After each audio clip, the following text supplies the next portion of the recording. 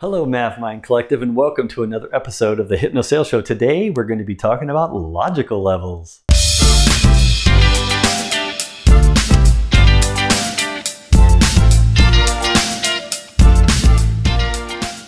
So many of you that know me, have worked with me, or know about my trainings and stuff, you probably have already trained you on this in the past, and a lot of you have been asking for me to create the video for the logical levels model so you could capture it here on this channel that you're watching it on or listening to in this podcast that you're listening to now.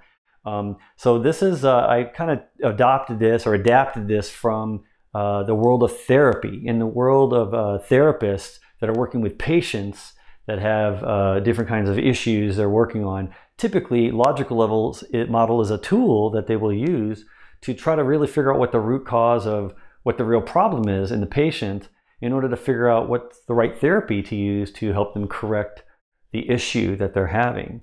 So I adopted this and adapted this to in my own world of the business world, sales, pre-sales, post-sales world, in my customer-facing role, which hopefully you have a customer-facing role. That's why you're watching this series or these Hypno Sales series, is to understand things like these tools that you can use.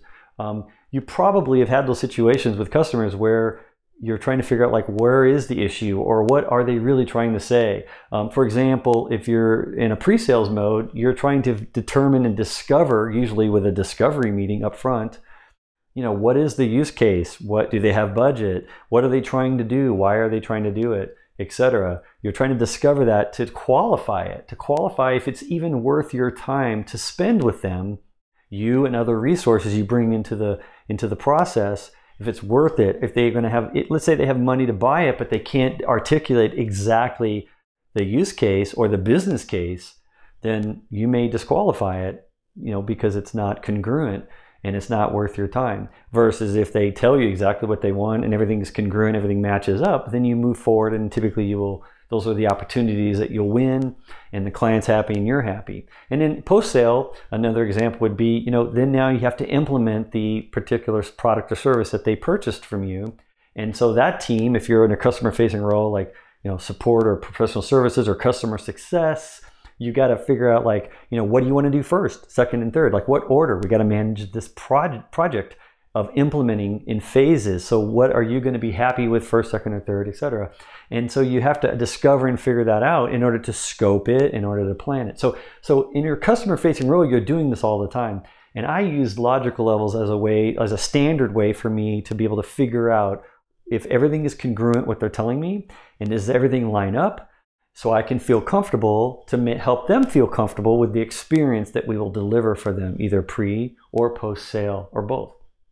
Okay, so the way this works, it's a hierarchy. So if you're listening on the podcast, the first top level is identity. Then it's followed by the second level, which it's connected. So each level here is connected to the one below it, and then vice versa, the one below is connected to the one above. So they're like interconnected in this sequence. Okay, identity is first, belief is second level, third level is capability, fourth level is behavior, and fifth level is environment. So they're all connected to each other, and I'll draw a little up and down arrows here so you can kind of see one connects to the one above and below it. They're all connected together. Now, identity. What is identity? Well, that's the person or team or company you're talking with. So depending on the context, identity will be either a group of people or it'll be a single person. And this is important because if you're going to figure out this hierarchy of logical levels, you need to know who you're talking with first, if it's a person or if it's a whole group or a whole company.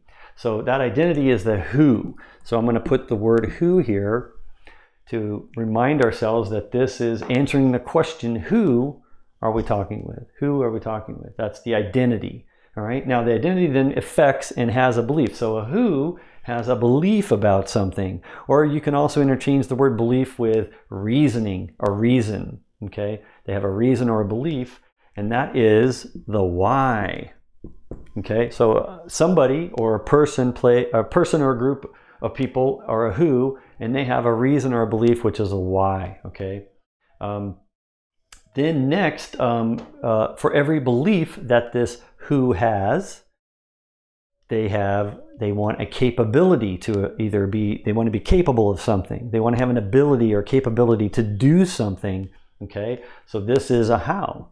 So this is how they want things to work. They want it to work this way. They want this capability, or they don't want this capability. Or they have a capability, or they don't have a capability. So they don't have a how. There's no how dictating that. And then below that, once they have a how, or if they don't have a how, that will influence and have a direct correlation with the behavior of the people that work for them, the people on their team. So this is the what. So what they want to have happen is a behavior. That's a behavior. That's a resulting behavior based on the capability that they have or don't have. That's why it's above it. Capability dictates, basically. It influences or dictates or predicates behavior, like what they're going to do or not do. Could be either one, positive or negative. And finally, when environment is when and where these things happen. So when and where is the environment? When does this occur? Where does it occur? That's the environment in which it happens. Like, in other words, if I go back up from the bottom to the top, when and where things happen, these what things, these behaviors happen in this environment because of this capability that we believe we need or don't need. And we, meaning who, we or one person, it could be just like the leader, the top visionary person at the company could be the who and dictate. Now, every who has a why, and for every why there's one or more hows, so it can be multiple, one to many, right? For every one who, there's one or more whys, reasons or beliefs, and for each one of those reasons or beliefs, there is a one or more hows or capabilities that they want to have, and for each one of those capabilities, it will dictate a specific type of behavior that happens within a specific type of environment, when and where, okay? Now, obviously, these are all of our who, what, when, where, why, how questions. So this is how this works. I use a question appropriate for the level that I'm trying to discover on. So I have to keep this in mind. Everything's related from the top down like this, and everything has to be congruent. It all has to connect. And this is where a lot of the times before I knew this model, I would make these mistakes, or I've worked with other salespeople or other customer-facing roles, professional services or customer success or SEs, pre-sales engineers, solution engineers. They would make these kind of mistakes because they would ask maybe how questions, what questions, maybe ask who, but they might not ask why.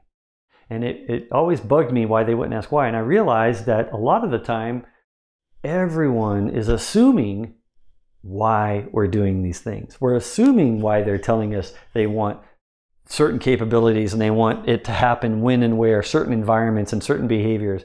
We're assuming some things. Or we might assume the behavior based on hearing the answers to some of the other questions at the other levels. We fill it in. We can't help ourselves. Subconsciously, we're going to fill in what we assume the other things in order to make sure the story all matches up and that everything is congruent from the who, why, how, what, and when, where. It all matches up. Now, when I discovered that we were making these kind of mistakes where we were asking some certain questions and then assuming the others, that's usually why we would lose a deal, or we would kind of mess up an implementation post-sale. We would get it wrong and we'd scope it wrong, or we would set the wrong expectations because we thought we knew what these different answers were, but we were assuming some of these things. So I started using this model and started asking the questions explicitly and making sure that in my mind I could connect it up, each piece. So I would divide this up and I would make sure that when I asked these things, they all lined up like this perfectly. And if they didn't, then I would figure out where it went wrong and I would try to catch it early and then go ask those questions and make sure I wasn't, even if it made me feel kind of dumb, to like, yeah, everybody knows that's the reason. Everyone knows that's the behavior they want. Like, I would just set expectations, look, I know we're probably assuming this, but I'd like to just clarify and make sure that this is the behavior that you want for your teams. Or I want to make sure this is why we're doing this. And so some things would happen that kind of enforced or enlightened in me that this was actually something very valuable. And what would happen is I would actually ask the capability question, like, how do you want this to work? And then I would say, why do you want it to work this way? And then this is the answer I'd get. Oh, I don't want it to work that way. My boss does. I could care less. I couldn't care less, right? I don't really care.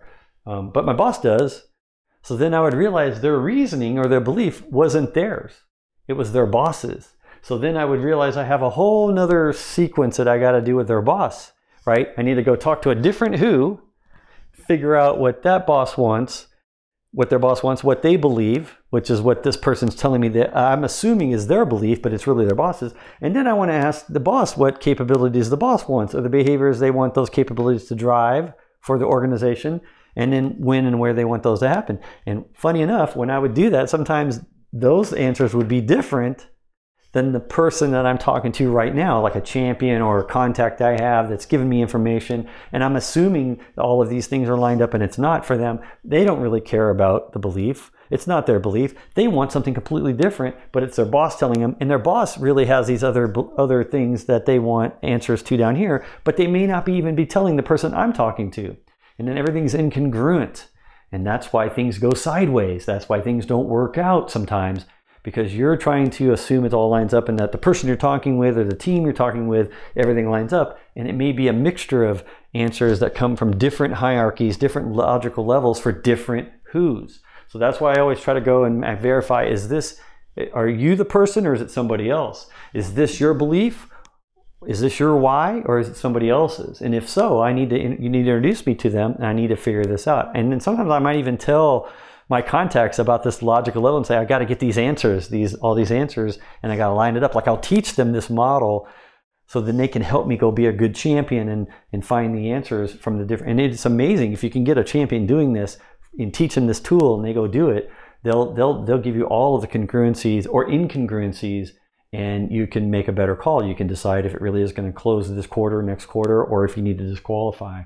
But I'm trying to figure out the how, what, when, and where with every single group or person, who, all the way down. I'm always putting these together and asking these questions and making sure everything is lined up and congruent. So, simple idea, again, really enlightening if you've never used this before.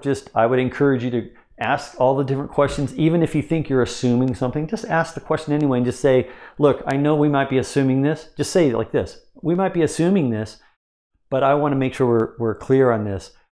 Who, why, how, what, when, where. Like, get all the questions from that person and make sure that if there's nobody else involved, or if you need someone else involved, you can go find that person and do the same thing with that person or that team or whoever it is, and whatever it is, and why it is, and how it is, and when and where it is. You're going to find all of those things in all of those cases, and it will increase your efficiency and increase your probability and chances of having a great customer experience from the beginning all the way to the end, pre-sale all the way to post-sale, if you do it consistently.